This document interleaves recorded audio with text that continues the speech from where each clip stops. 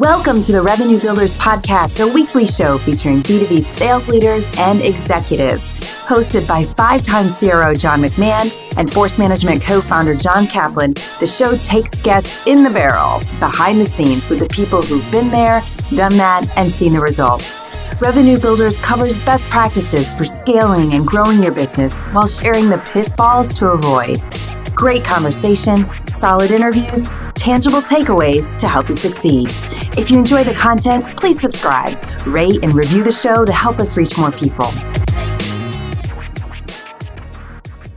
Welcome to the Revenue Builders Podcast. I'm John McMahon. I'm here with the big man, Johnny Kaplan. Cap, how are you this morning? Good, brother. Good. Really looking forward to this one, dude. Hey, Cap, our guest today has been recognized by the Forbes Midas list for 10 years. For those that don't know, the Forbes Midas list ranks the top 100 venture capitalists in the world. And in 2019, Neeraj cracked the top 10 by reaching number 9 in the world. Prior to that, in 2017, he was named to the top 20 venture capitalists worldwide by the New York Times. Neeraj is a general partner at Battery Ventures, where he's had many companies complete an IPO, including Bizarre Voice, Coupa, Guidewire, Marketo, Nutanix, Omniture, RealPage, and Wayfair. He's also had many other companies that were acquired: A Place for Mom, AppDynamics, Brighttree, Chef, Glassdoor, Customer, OpsGenie, Stella Connect, and BSS Monitoring. And Cap, here's why we're fortunate enough to have an extremely talented person like Neeraj on the podcast.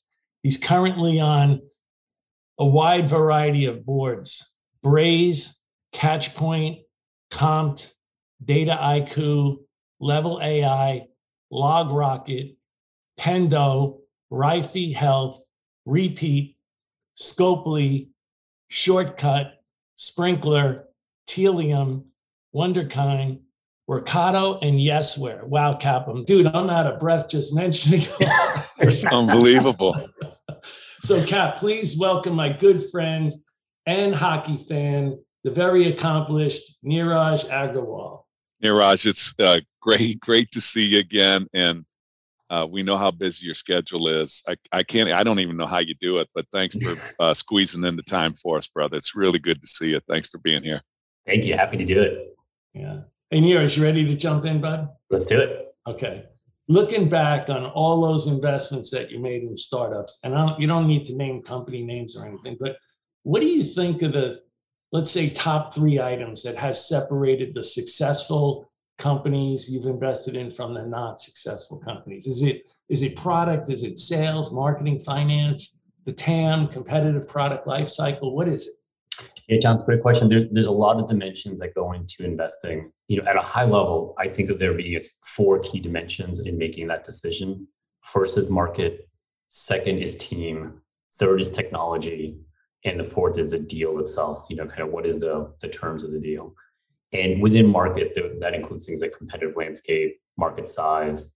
And in the venture world, there's a lot of debate around, is it really the market or is the team? What's the ratio? Clearly, you need some combination of both of those. And I will tell you that in my experience, it's probably a little bit more market, but if you want to have a great outcome, you need great market and great team to come together at the right time.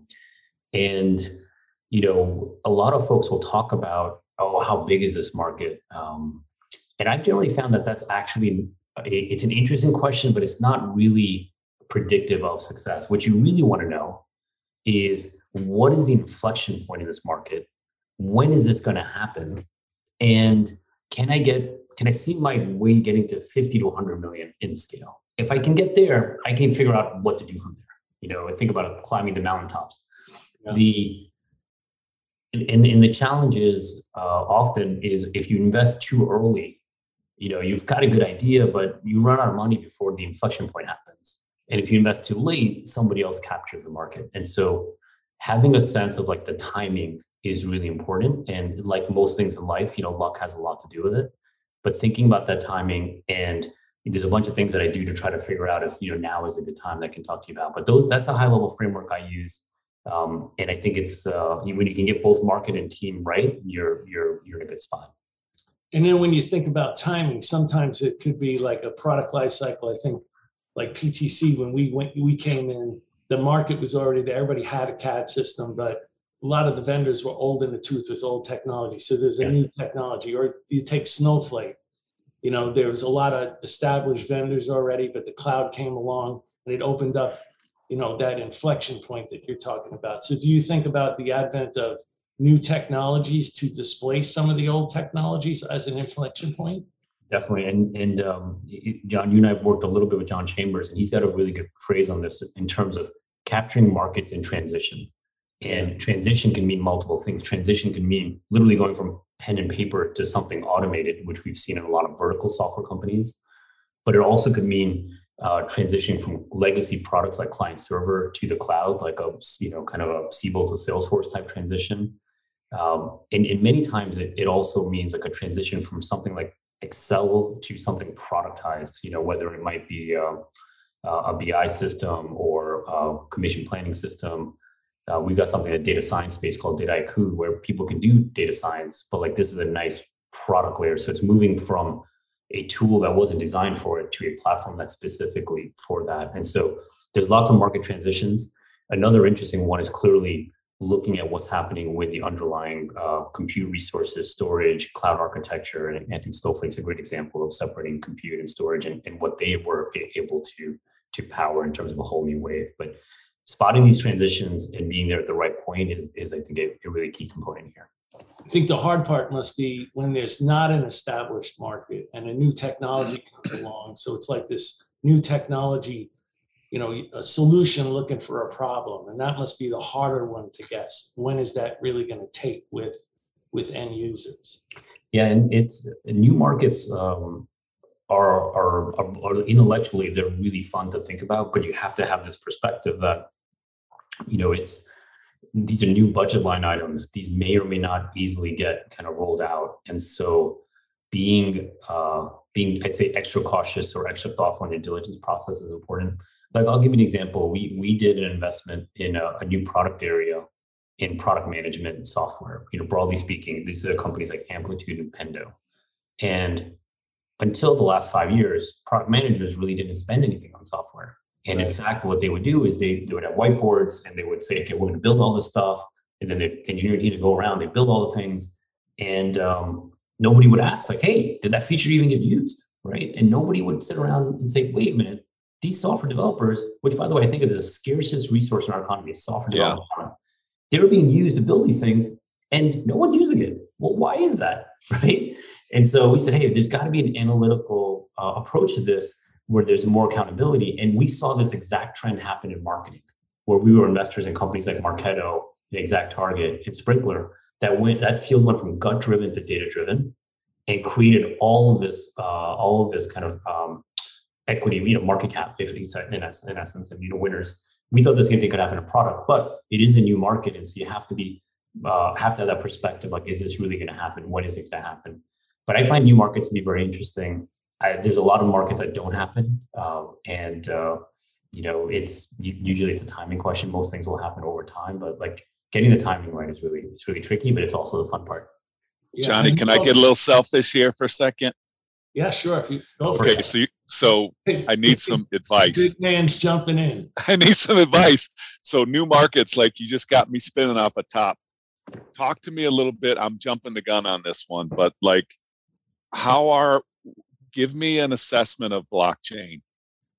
So like, I understand what's, all the headlines are around crypto, but I'm most interested in understanding the underlying architecture. And where would you put that from what you just said, a new market, an existing market?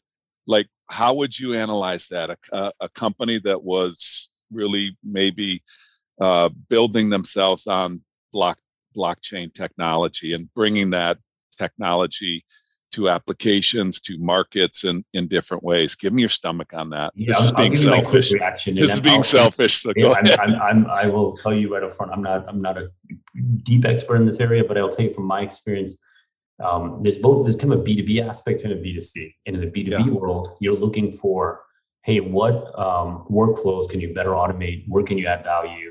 You guys know better than anyone that you're either helping people grow revenue, reduce costs, reduce risk in the B2B world. And there are some good applications for blockchain and being able to have transactions that are non-changeable in the future, whether it's in the real estate market or things like that around the B2B side.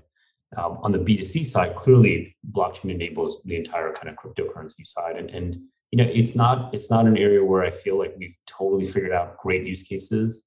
Obviously, there's the one that's kind of the legitimate use case of transferring money to people who shouldn't get money. But we recently made an investment in a remittance-oriented company where they are helping with sending money to family members abroad. And folks like Western Union and the like, they take a very large percentage of the transfer amount. And so we think there's an opportunity to innovate there where you can use blockchain as an enabling technology for that type of flow. But I think we'll see a lot more blockchain being used around transaction capturing and having it being open and non-changeable going forward. So I think that's going to be a good use case. But clearly, it's an early, crypto, broadly speaking, is early. Blockchain, I think, is less risky in that sense, in that it is a great enabling technology. But some of the recent headlines around crypto show how early that space really is. Awesome. Thank you for that. Okay, Johnny, back to the track. Well, just going back to, the original question, have you seen, like, in some of the companies that were successful or not successful, like the product carried the salespeople, or the salespeople? Yeah, great question. Or the product was okay, the sales force was okay, but the market was so big, they kind of grew, or hung on to the market and, kind of looked like they were successful. Have you seen some of that?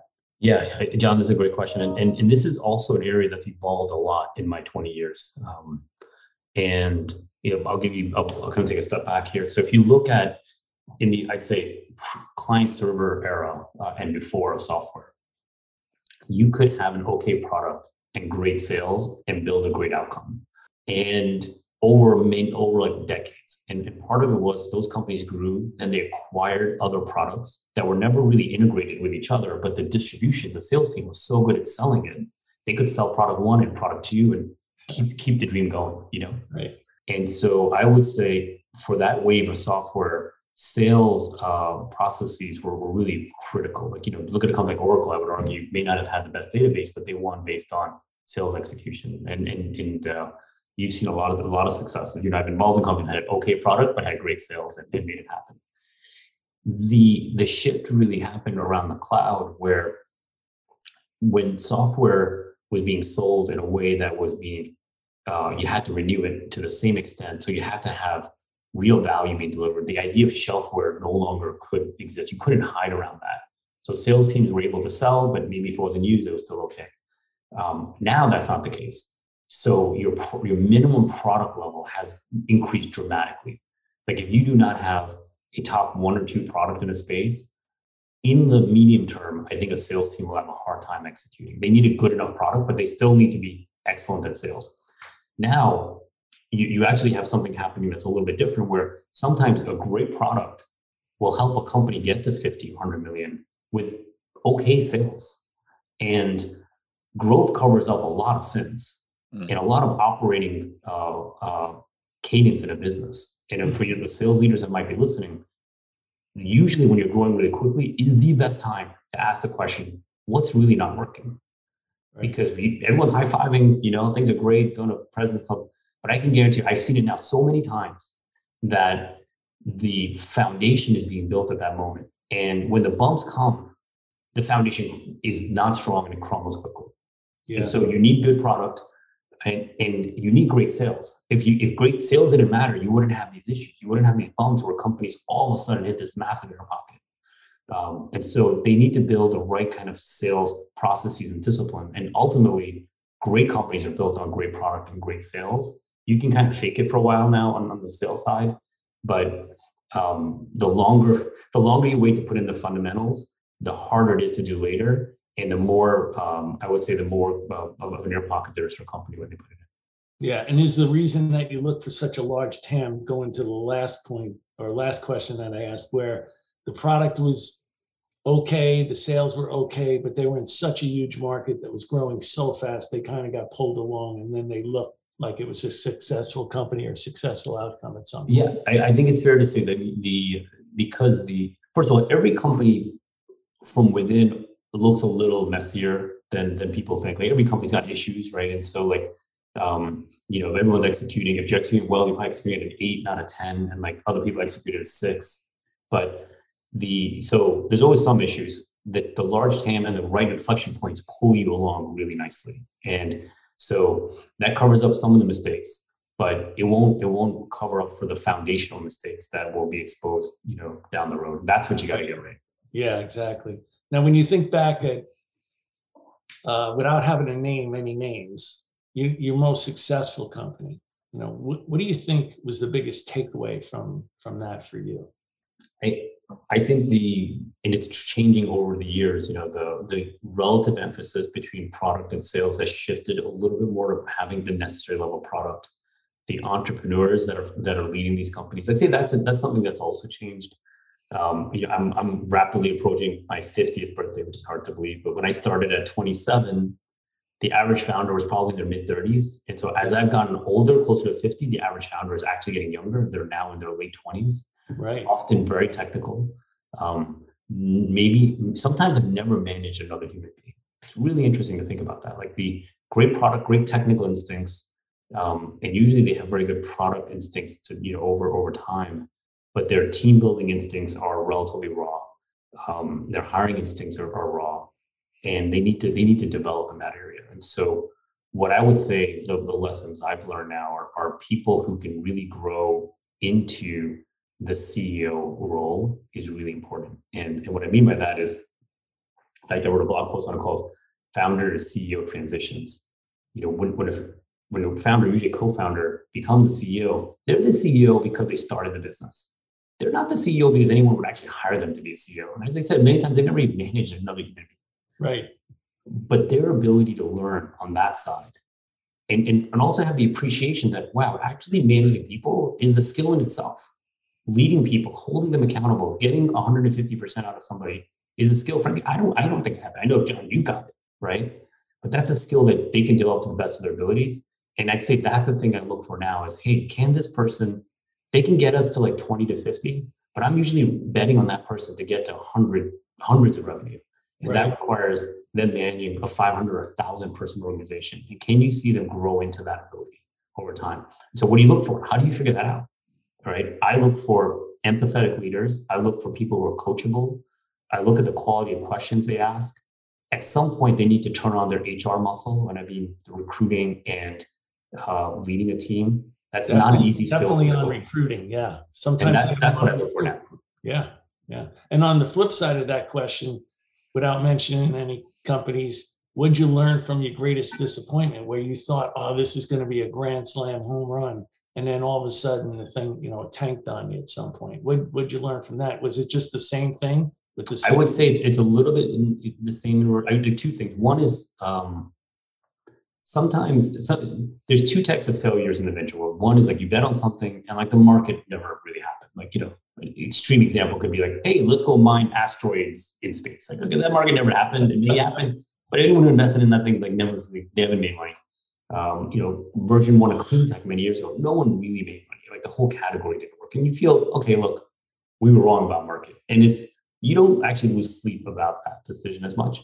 The one that hurts the most is when you invested in a space and you might have picked a company who at the time was number one, or you thought they were number one. And then some company that hasn't even started yet somehow comes up and beats them. And you're like, oh my God, we were right about the thesis. Mm-hmm. We were early and we still didn't win. We were number one or number two in the market. And if you're not number one or two at this point, you're basically wasting your time and you should go do something else, Right. And so those are the ones that are really hard. And the reason you often don't end up being number one or two is a few key decisions that the founder ultimately needs to make around product instincts, like architectural instincts on, hey, let's build it this way, not that way. And also a couple of key hiring decisions around senior executives, where every mistake sets you back like 12 or 18 months. And as you're competing, every company's making a few mistakes.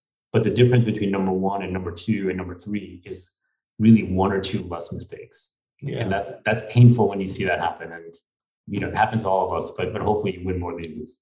Neeraj, that feeds right into your market, team, technology, and then the deal you're talking about under the team. So let's say that I'm out there looking at a company. I have a young CEO.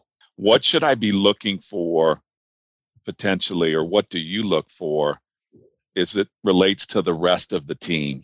So you talked about those people skills, and somebody in their, early 20s that just might not have the experience for that. What is the next type of person you would expect to see on that leadership team? Yeah, it's a good question, and it's in general what I find is that it evolves over time. You end up having this skill is like it's one, and it doesn't show up magically one day, right? Yep. And so I hesitate because I will say in general it takes somebody 3 tries to figure out a leadership team that is the right flavor. Yeah. And so they may not all be there day one. That's not necessarily a bad thing. Like they're solving the problems that they have today. In fact, the founder may not even appreciate what leaders do. I've had a founder that I've worked with. He said, "Hey, Neeraj, help me understand what exactly does a manager or a VP do day to day?" They're like, they thought you could build a business with just individual contributors. You could build like hundreds of engineers, why do you need these other people, right? And so it's that level of understanding is where you're sometimes starting from. And so if you start from there to get to a strong CEO, there's an evolution process.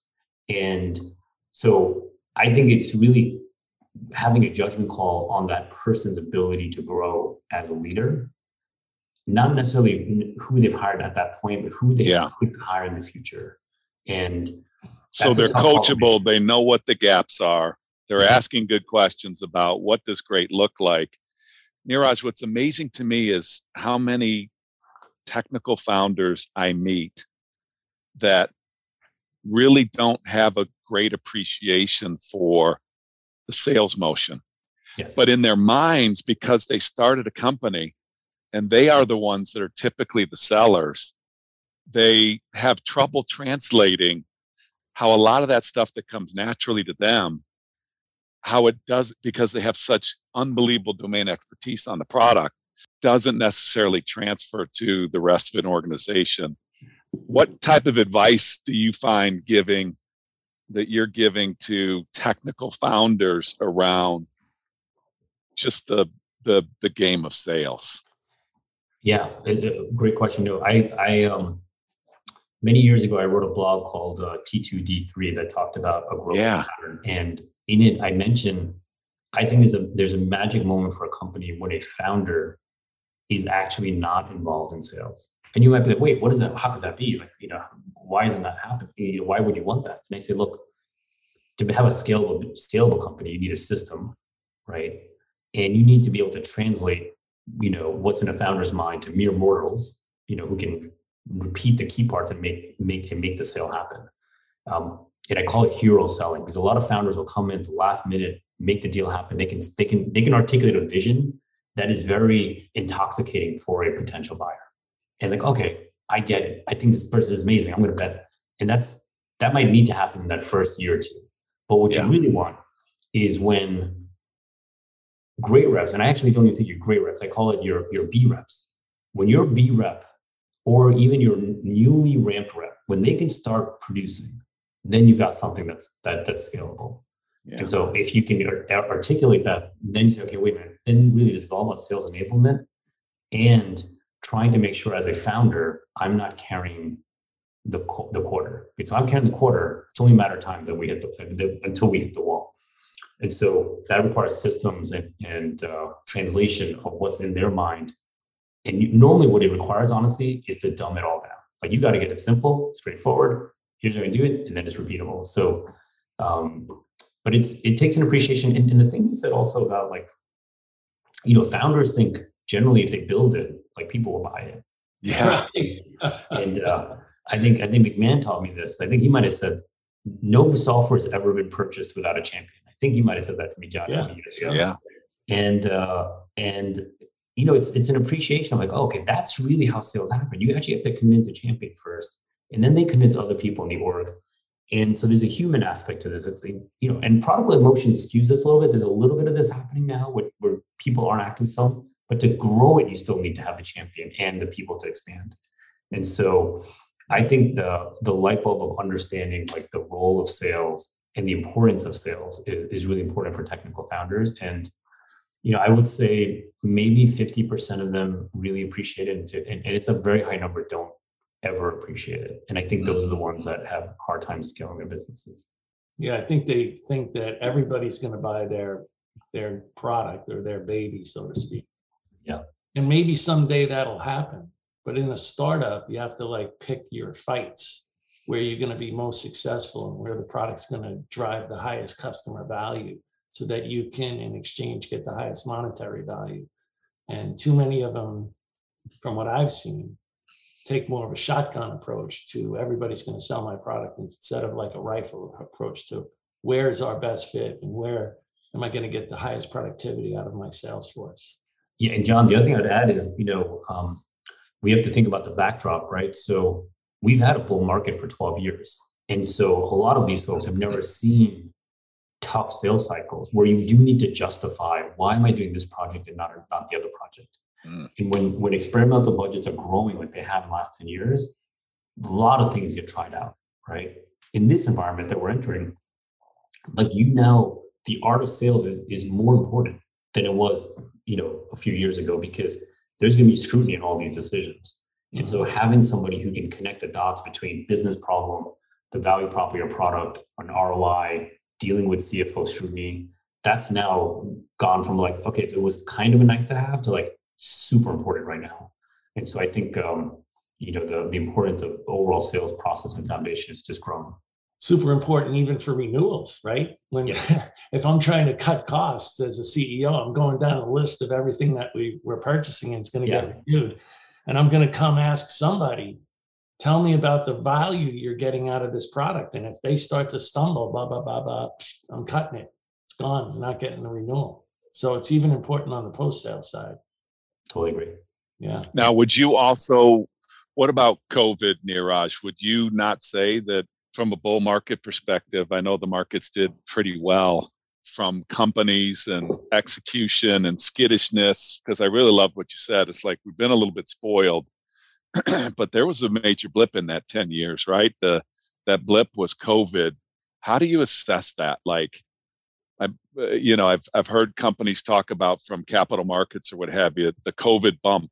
Like a lot of people got the COVID bump from an expat standpoint, and that I'm sure that has covered up some challenges in other areas. But what is if I'm looking at a company and you said, hey, look at how, if they haven't had experience with a difficult market, in the last 12 years, we've had a bull market, where would you put COVID in there? And what would you look for to make sure that that something's not covered up? Is that, I said a bunch of words, but is it clear? Yeah, there is, I think in the last couple of years, there was a little bit of a pause in March 2020 when people didn't know exactly what was happening. And then clearly, digital benefited, all flavors of digital benefited through that process. And that's both B2B and B2C. And so many of our B2B software companies, especially application companies, had, what I would describe as a COVID pull forward. And in fact, we wrote a report on this that shows, I think it was something like 70% of public companies actually accelerated their growth in 21 versus 20. And that's very rare, to have companies increasing their growth rate. And so it was a systemic benefit. The rising tide was lifting all software boats. That also covers up sin. He's like, hey, I was growing 30%. I'm going 40% now. I'm awesome, right? Well, the comp that's coming up in Q3, Q2 is probably the last year where you have this benefit this quarter right now, where you're looking at year over year saying, okay, well, let's see how it goes. Q2 21 was probably the peak of COVID pull forward. Yes. And so some projects, got eventually procured in Q3, Q4. Yeah. 22 doesn't have that benefit. Calendar year 22 does not have that benefit now. Yeah. And so, as the tide's going out, both from a potential recession and then the COVID pull forward, because it's going to normalize, people are starting to look at 2-year growth rates, 3-year growth rates to try to normalize this. But it's important for companies to have a sense of like, hey, just because I grew 30% last year, I may not be able to do 30% this year. And so management teams and CFOs, CEOs, and heads of sales need to figure out right now, what is really sustainable. They all want to grow really quickly, but was last year how much of the benefit was COVID? And then therefore, what might happen this year? Because it's very hard in a shaky environment to figure out how much is market, how much is execution, if it is sales leadership, right? And it's like whack-a-mole, like, oh, and trying to figure out like the components. And so the COVID piece is an important component of the market side, so that folks can have that intellectual debate of, okay, listen, we benefited last year, we're doing fine, but it doesn't mean we can go triple the sales team this year because we benefited last year. Johnny, can we stay here for just a second on economic headwinds? So, all right, so now back it up with, we're coming off a COVID bump, and now, like, I'm sure you've got it figured out better than anybody that I know, but are we going to have a recession? What's going to happen to inflation? I'm not asking you to answer those questions, but there's economic headwinds that are clearly out there. What are you seeing out in the marketplace? I'm assuming capital markets are going to be more difficult. I'd like to understand that, what you think about that. And then therefore, what advice are you giving to your companies? And what should an employee that's sitting out there, hearing how their company is responding, laying people off or what have you, can you give us a little reality check of discussions that you're having, insight on economic headwinds? Yeah, sure. So look, first of all, if I could predict some of this, I wouldn't be talking to you guys. I'd be out. I know. My hedge fund Me neither, dude. Me neither. But I'll give you my general. Be talking to Jerome Powell. Yeah. Exactly. That's right.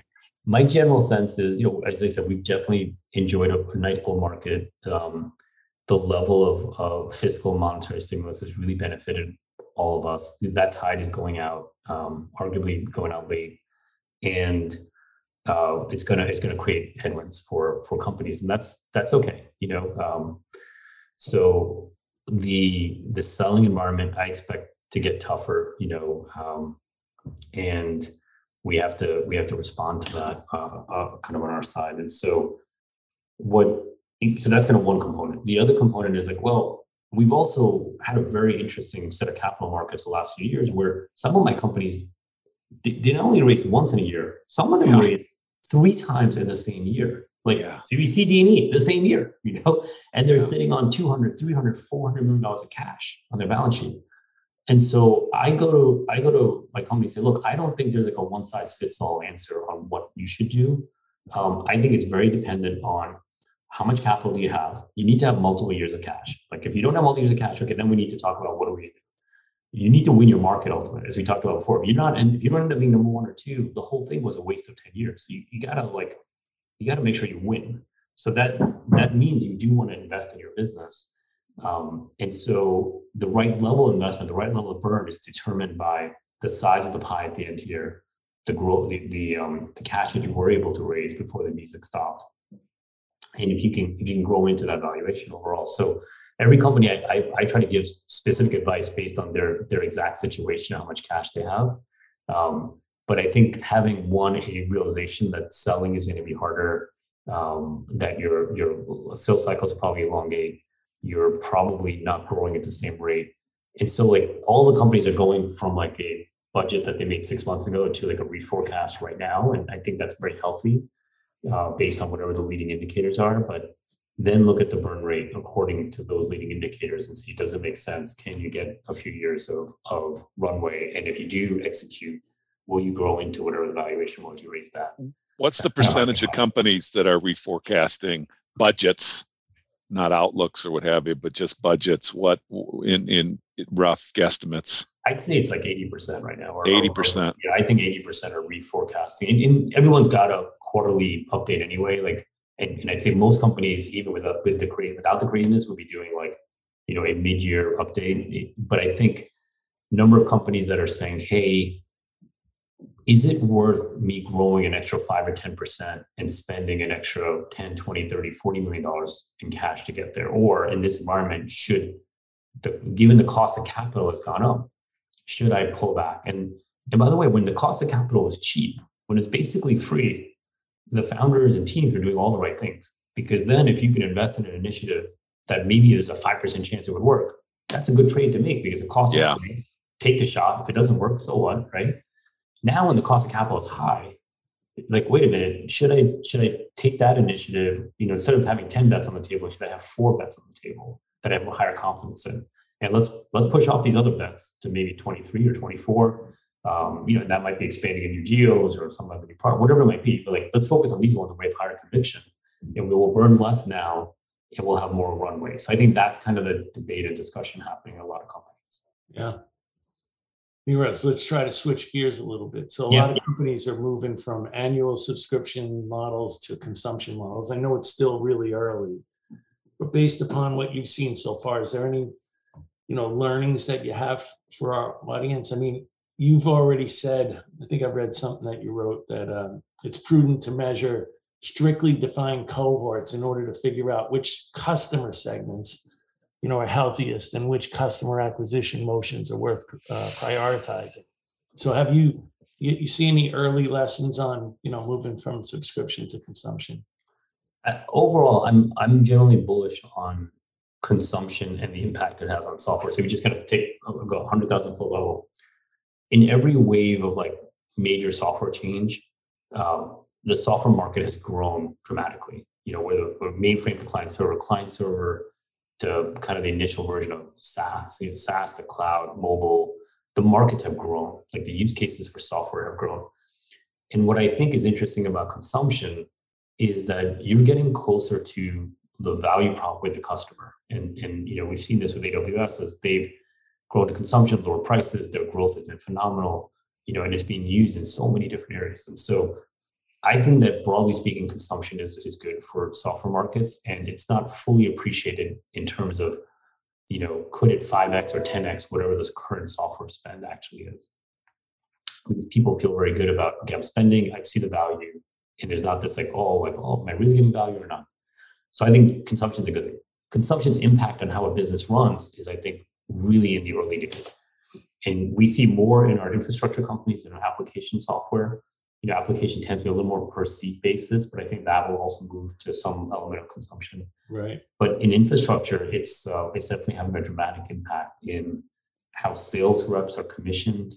I think, frankly, even how the rep profile might change over time, because consumption requires a more consultative, multi-year perspective, relationship with your customer. And some sales models encourage that, and some don't. And having people who can build small, start small, and then grow from there. How exactly are they comped? What's the relationship between them and account management? All that is kind of up for grabs, and all that's getting redefined. But I think ultimately it requires people who are a little more consultative and team-oriented within software companies. Because at the days of the rainmaker showing up, selling the big deal, kind of moving on, going to Hawaii, those days are different. Those days are gone. Right. So it's a different person now. And I think it's net positive, but it's important for folks to realize that these are slightly different skills, and they need to, to kind of build them out. Yeah, you called it account management. I think about it, it's client success plays a really big role in consumption. The way that I think about it, when we were selling perpetual licenses, essentially you had, if the customer bought millions of dollars worth of software, you had a long time to fix their problems. Yes. Then came annual subscriptions. And now you essentially had, if you stretched it all the way out, 9-10 months to fix some of their problems. Now with consumption, you might have a couple days or weeks to fix it. So if you don't have instrumentation, telemetry built into your software, and a client success people on top of everything that they're doing, you can see a lot of churn. Yes. Yeah. And especially in this economic environment, I think everyone feels like large companies feel like they've over procured on software. And I think across the board, they're do we really need this? Do we need this now? Can we live without it? And so consumption, because of its generally month to month, or not even contracts necessarily, is allowing people to opt out in a much easier way. What challenges do you see Neeraj, for some of these technical founders, I've met some that have this really interesting perspective on the software doesn't have to be perfect. Just get it out there. Our customers will give us the feedback. So they have release cycles that are fairly quick, and they have more of kind of a fix it out in the field mentality. Kind of gives me a stomach ache a little bit of what you're talking about from a consumption model. Do you see any of that in the marketplace, or is that kind of like, is that just, it just can't survive anymore? Yeah, I would say in application software, you definitely see, very high iteration release cycle. I think, by the way, that's a good thing. Like one of the things that's underappreciated about the transition to cloud is it's one of the first times that we've been able to iterate so quickly. Yes. And it's like the fast iteration cycles from understanding the problem, trying it, course correcting, like doing it again and again, like you can do it many, many times. That allows a product to get better, very quickly. Whereas in the old days, it was client server once a year, release. Like yeah.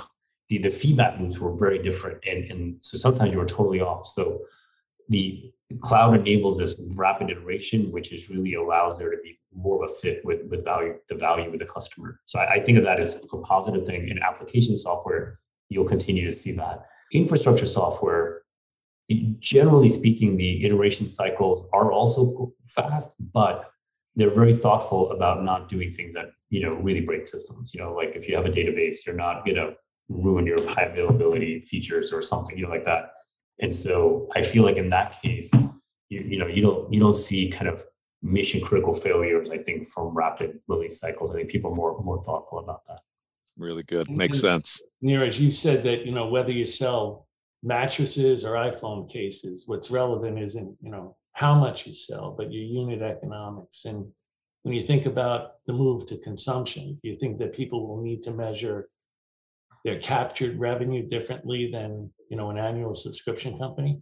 I think in broadly speaking, one of the things that I'm a fan of is taking your high level unit economics, the averages, and really breaking them down into the segments.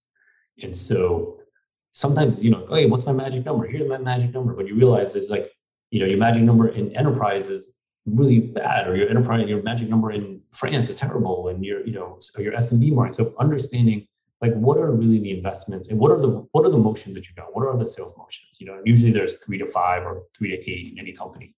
What are the unit economics of each of those motions? Right. And it's okay to have a portfolio, and it's okay for some in the portfolio to not be, hitting the right metrics, but you have a portfolio overall. But most companies don't actually appreciate that there's a portfolio of motions that all have different economics. And so they're investing a lot over here and they're milking this one over here. That may or may not be the right decision, but they should know that, right? So not having averages, but thinking each of the motions and each of the unit economics. Consumption has a really interesting impact on the unit economics because your value of land is always gone up dramatically. And so if you're measuring things in 12-month paybacks, that may not make sense when you have a very high lifetime value now, and you have to think about lands and then the really kind of investment periods for the first year or two to have 7-figure per year contracts in years 3, 4, and 5. And so the unit economics need to reflect that, but hopefully the data supports that point of view.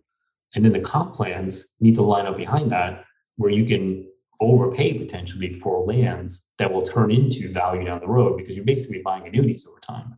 But you may not break even in year 1 or 2 anymore because of the consumption model. Yeah, I find that a lot of companies don't actually, strictly measure, different cohorts. And so like you pointed out, they're really missing on a lot of their investments that they're making. Yeah, and especially, I would say international, especially I see it, and the other thing I would say is that's important. And I think you've taught me a lot of this, is really thinking about just the ramping reps, how they're doing the marginal reps. That's the other part where, independent of the motions, really understanding the ramped and ramping and the attainment level overall. A lot of times teams are okay with very low attainment rates. I'm like thinking like 20% of the reps are hitting their numbers, but the company's doing fine because those 20% do a lot.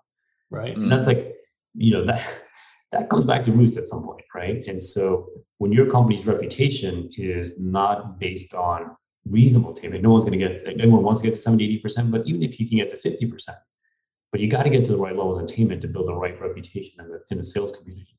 I often tell my founders that, look, you may not realize this. You can keep churning through reps, but once your reputation in the sales community goes from being like a great company to like, hey, you can't go there to make money, you're toast. I don't care what your product does, you're toast. Sure. And so you got to think of your reputation there, and that signals back to like, what is an acceptable level of attainment, and what level of my reps are doing well, and how do I make sure that it's okay. Churning and burning reps is a long-term problem for companies, and technical founders, I think, don't sometimes appreciate that. Sales leaders, understand it, but they can't sometimes convince the technical founders of this topic. Yeah, a lot of times they don't even look at the granular level of how, what's the overall productivity of my sales force? What's the inside people doing? What are the mid-market people doing? What are the enterprise doing? And then by region in each one of those groups, which ones are doing well? Which ones are doing not so well? Which ones do I need to boost? Which ones do I need to invest in or not invest in?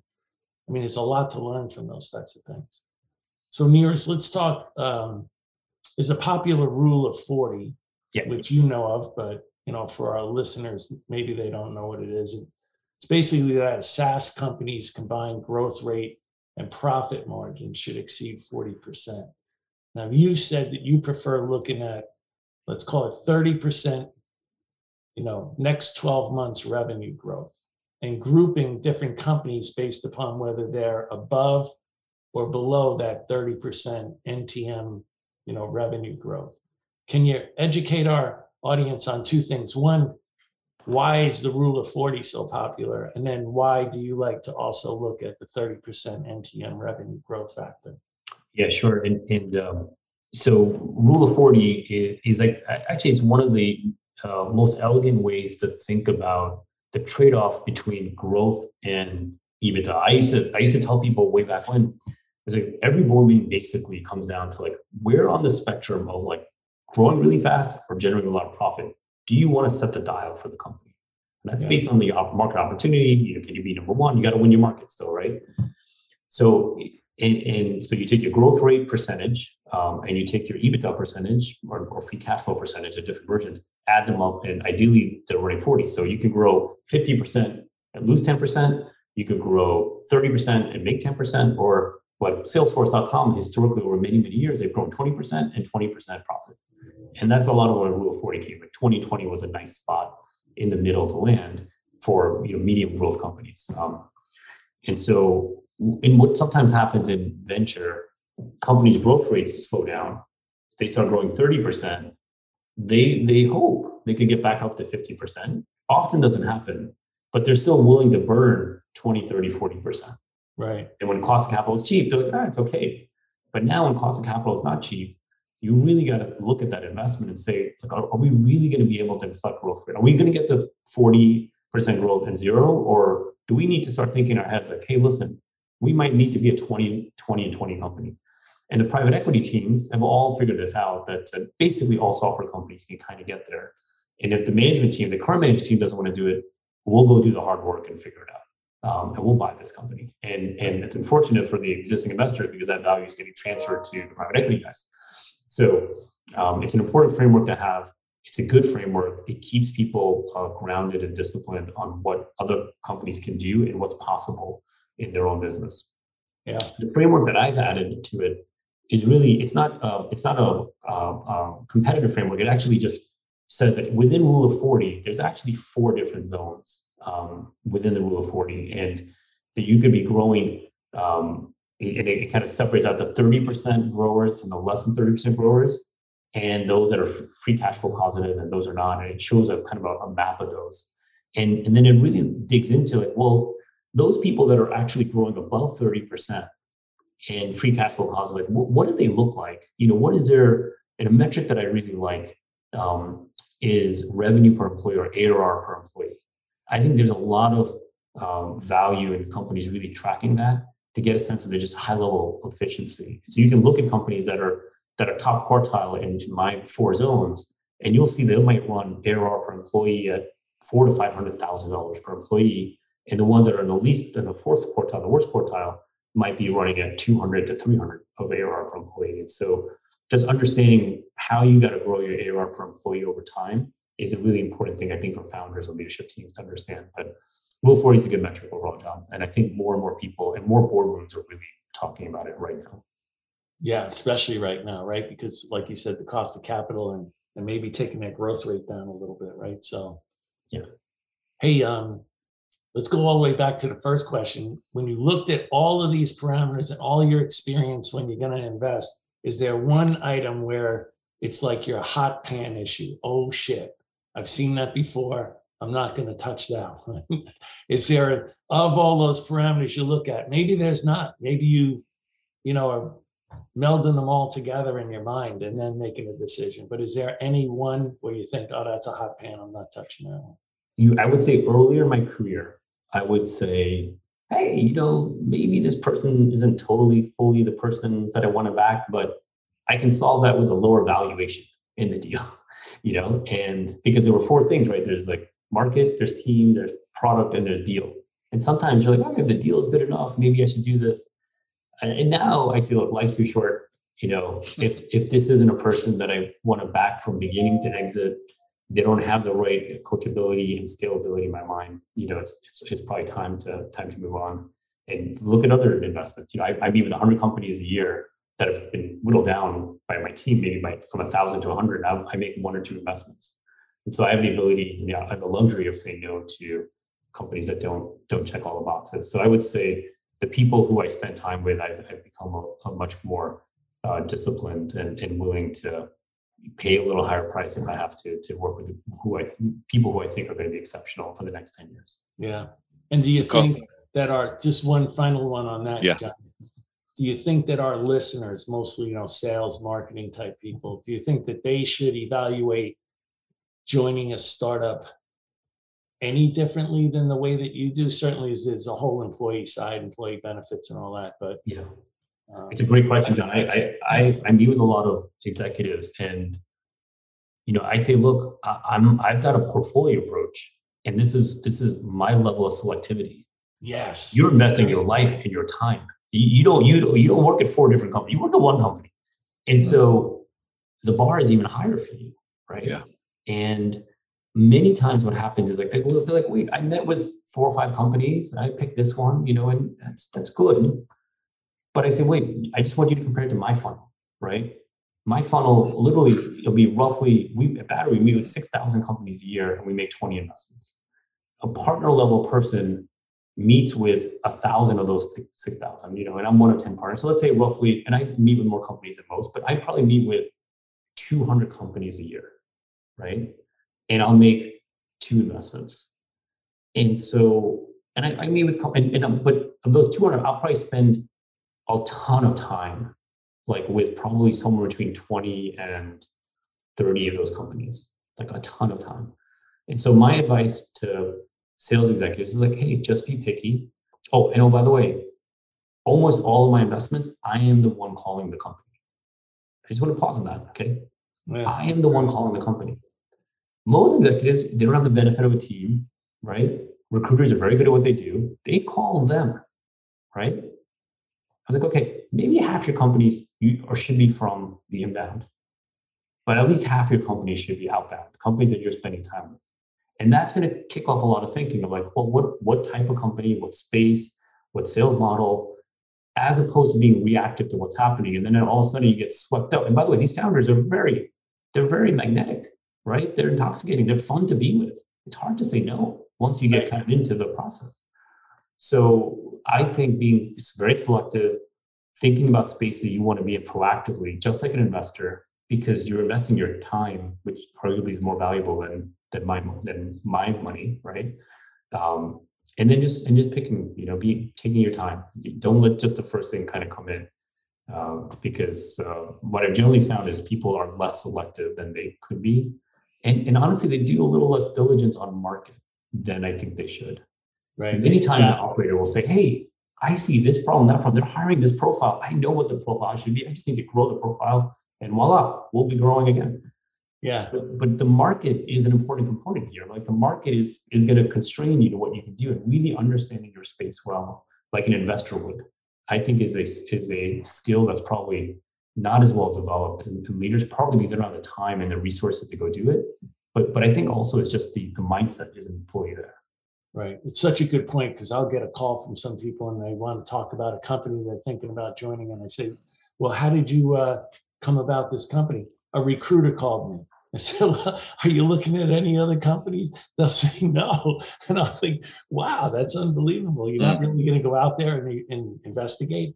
And to your other point, Neeraj, you get to make a portfolio of investments, whereas most of our listeners, you get one shot, and you've been so successful in a wide range of investments, from like a place called Mom to Wayfair to Glassdoor and Sprinklr. So our listeners don't have, let's call it, that luxury or that problem. It's even worse, John. It's even worse than that, John, because what happens is, for whatever reason, when people look at resumes, they overemphasize your most recent experience. Yeah. Right. It's like might take up 80% of the discussion. That company you joined might have been a dud before you even joined, but somehow that's like on you now, right? And if you're good, you can talk through it. But like, whereas as an investor, I've got a portfolio. Yeah, some aren't going to work. I'm not going to talk about those. Let's talk about the good ones. I have enough stuff to talk about that I can kind of get through those bumps. But as a high potential executive, your moves are so important, and the downside of picking poorly is so massive that it makes no sense not to allocate the time and energy to properly diligence the things that are in front of you. My take. No, I think you're so right. You're so right. Cap, Johnny, you brought the big brain out.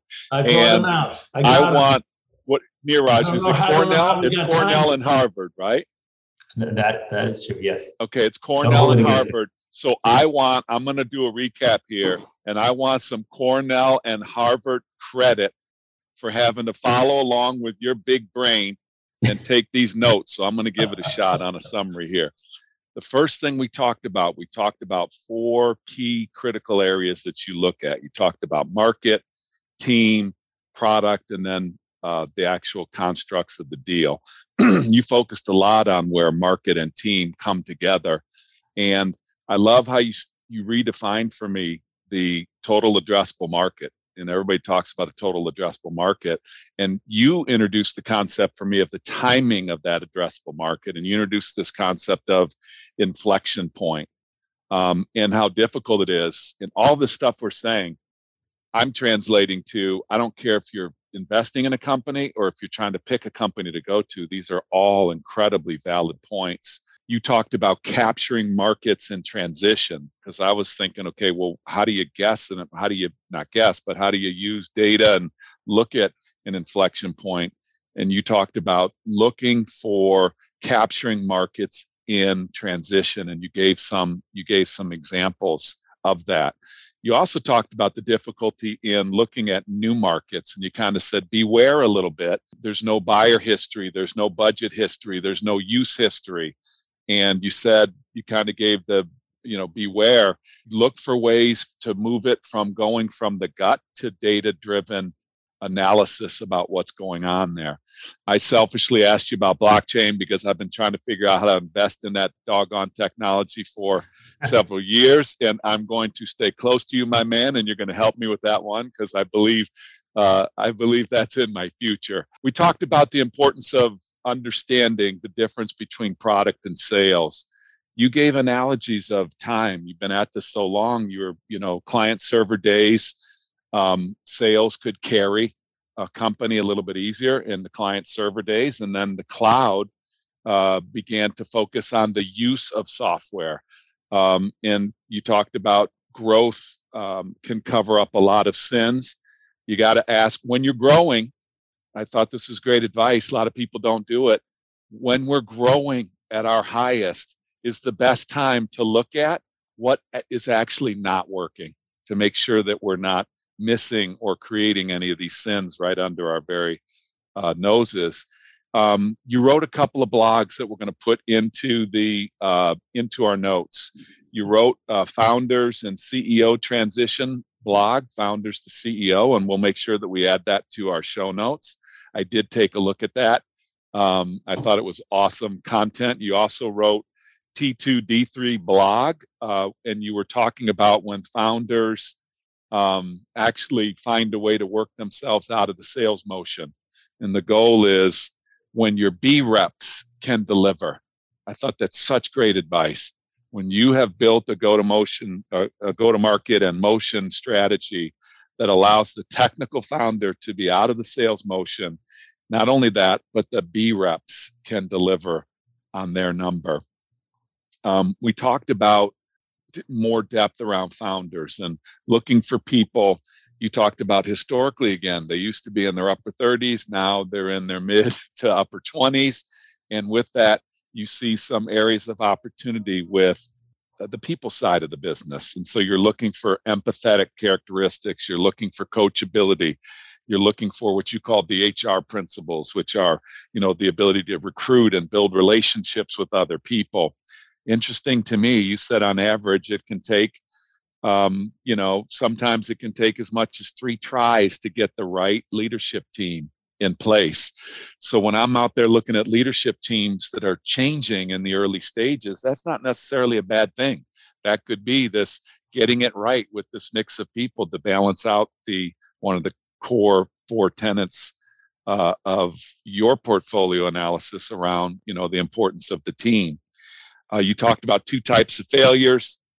The easy ones are where the market didn't make it, no harm, no foul. But you said the ones that sting the most is when somebody just beat us out and where we just couldn't make number 1 or number 2. And you also talked about that being incredibly important. If you're not number 1 or number 2, you're wasting your time.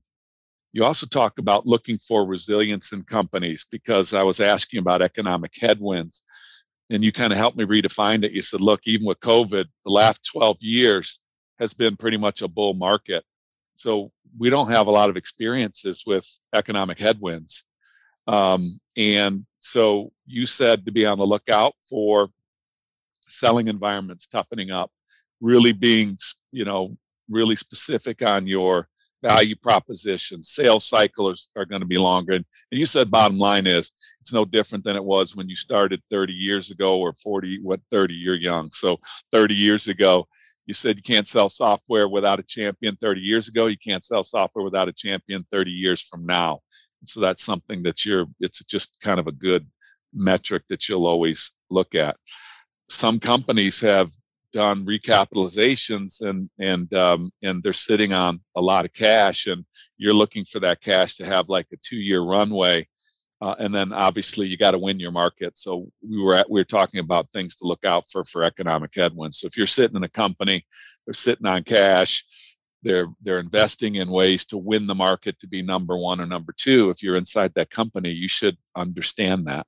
You also gave me the heads up, which I haven't seen yet, but it's interesting to me that you're saying this, that 80% of the people that you're dealing with are actually reforecasting budgets, which make sense to me. So with the cash, you'll start to see your companies, both the ones you invest in and the ones our listeners might be involved in, they're going to start to analyze how to make big bets and really prioritize those big bets. Instead of multiple big bets, it's probably going to be reprioritized in the face of some of these economic headwinds. We moved on to the consumption model, Johnny, and we talked about, the consumption model gets very, very close to the ultimate value proposition for the customer.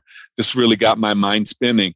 So go back and listen to what we talked about when we talked about consumption, because what Neeraj is giving us all is advice on, no matter what you do in the future, you better start to get better at some of these things, because it's going to be the future of selling.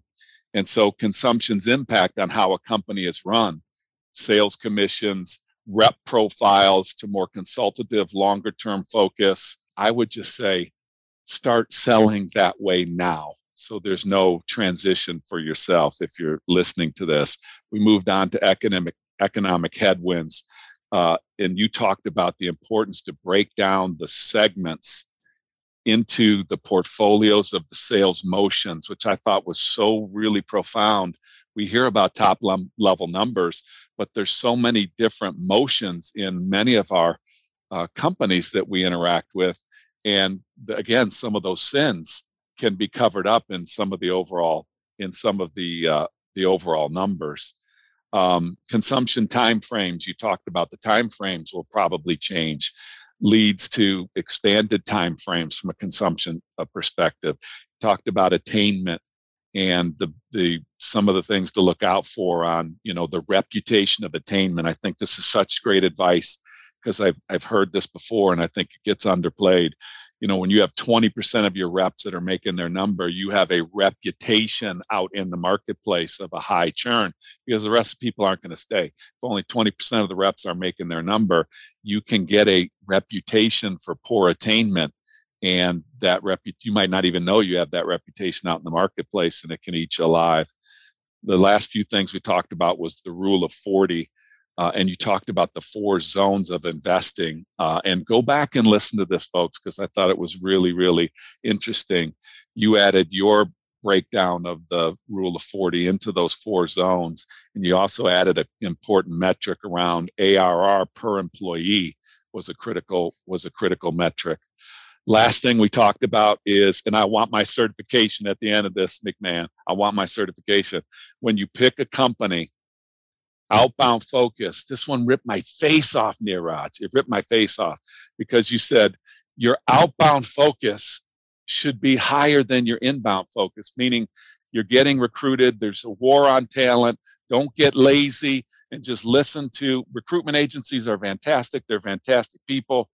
I'm not saying anything disparaging about that, but your responsibility is to apply these principles that we learned today and get yourself focused on an outbound focus to start to evaluate these companies. Spend more time on the market like an investor is really, really great advice on how to pick a great company. How'd I do? That's impressive. I have 5 things that I thought you were definitely going to forget, and I had to cross them off my list. So yes. Yes. I want my honorary Battery Ventures degree, Neeraj. I want it. Stamping it. You're the man. Hey, brother, we're going to have a little fun here, and we're going to do just to get to know you a little bit better. Johnny's going to ask you some rapid fire questions, and then we're going to let you get back to your 72 different boards that you sit on. Neeraj, you ready? What's your ideal day off of work? Ideal day off, it's got to be, kind of on a boat, scuba diving, somewhere warm, ending it with a nice cocktail with the sunset. I'd say that's the ideal day off. Do you do the actual scuba with a tank on your back? Yeah, I could say scuba. Hi, Neeraj, I didn't know that you did that either. Yeah, well, I'm not super advanced, but enough to go out there and have fun, checking it out. Nice. What's the last one you did? What's the last dive you did? Gosh, I've been all over, but I'm planning a dive right now to go to Hawaii with my son who's in the process of getting certified. So that'll be fun. So hopefully in a few weeks we'll be doing that. Awesome. Great. How about your favorite meal? Favorite meal. I'm a sucker for Boston shellfish. I love Row 34, oysters. Sitting on the deck, just kind of having a beer and great oysters. It's Row 34 down in the seaport. Down the seaport, yeah. And if you can, if you ever get lucky enough to go to an oyster farm and have a meal with some oyster farm out on the water down the Cape or something, I've done that. That's a great experience. Yeah. How about your favorite movie? Favorite movie? Jeepers. A Beautiful Mind is what he's going to say, right, Johnny Mac? I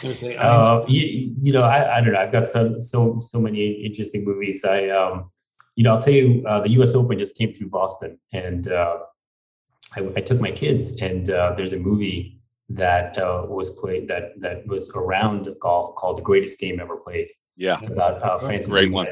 Who's an amateur golfer and won the U.S. Open. And I really like that movie. To me, I wanted to show my kids, like, first of all, he grew up in a humble background and was able to work hard and kind of get there. And I thought that was awesome. So I think a lot of good values to the kids, and it had to do with the U.S. Open, which we just had in Boston. Yeah. How about you? You have a best concert you've ever been to? I'm going to date myself, John. So my first concert was going to U2 in high school, I think, at the Meadowlands. So that was, and it's hard to top that one. So I'd say that was my favorite. All right, I got to throw one in here. You bet your favorite hockey team. Boston Bruins, baby. Go Bees. All right, Cap, you want to ask the last one and wrap it up? Yeah, Neeraj, do you, is there any favorite charity that you have? There's There's a nonprofit that I'm working with right now that I'm very excited by. It's a group called Hack Diversity. They're actually headquartered here in Boston. Did you say hacked university, like hackers? Diversity. Yeah. And, you know, one of the things I'm really excited by the impact tech has had, broadly speaking, in the markets. You know, we're all beneficiaries of the shift to digital. You know, I feel really, it bothers me that it's not, the opportunity hasn't been shared by everyone. You know, and the digital divide topic is one that we can talk about things that have happened in the past, but this digital divide, this is happening on our watch, right? This isn't someone else's problem. This is our problem. And what Hack Diversity does is it really reaches out to various kind of talent sources to help technical folks break into the technical community, break into the innovation economy within Boston, and now they're expanding into other markets. And every year they have 100 or so interns that get placed in some amazing company, and many of them get full-time offers afterwards. And awesome impact on the trajectory of those lives and their families going forward. And so hopefully we can continue to expand the opportunity set for everyone to enjoy this kind of rising tide in digital.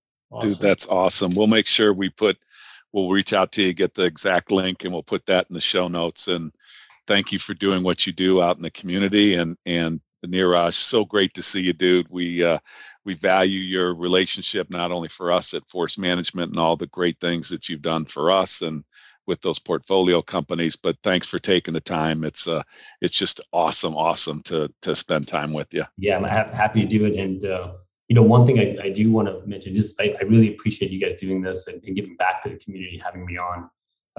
You know, helping the next generation, I think, is part of all of our responsibilities. And right. This is a great forum to just share advice and nuggets. And, you know, one of the things that 22 years ago, I think, is when I got to meet McMahon on Blade Logic and seeing kind of like what actually is sales as a system. And I think both of you have really created a system, and I had the benefit of learning it at that stage. And I've seen the network of talent that you've all touched. And I assess someone's reputation and value. And like, I think my own life, like I will think about like, who are the people that I helped to develop over the years? I think about the amazing leaders you both have developed. And it's like, awesome what you've all done. And I do think very much that you guys are like unsung heroes of like the software revolution. Like people like me appreciate what you've done. I don't think the broader market does, but you've had a tremendous impact in really thinking of sales as something that's not just some like voodoo magic, but there's a system. And if you hire right, you put in the right system, you can complement that with product and build great companies. And, you know, to me, that's a great set of intellectual property to give back to the next generation, and has a huge impact on my companies and my founders. So thank you for everything you guys are doing. And I'm glad we're able to spend some time together. Yeah. Thanks, Neeraj. It's exactly why we're doing the podcast, to try to, you know, answer a lot of questions that we had when we were younger and no one could really answer for us. So it's a way to give back to the community. So, hey, thanks so much for doing this. We're very thankful. I'm really grateful. I'm sure our audience is very grateful. And dude, it's great to see you again. Awesome seeing you both. Thank you guys so much. Yeah, I can't wait to see you again. Thanks a lot. Thank you all for listening to Revenue Builders.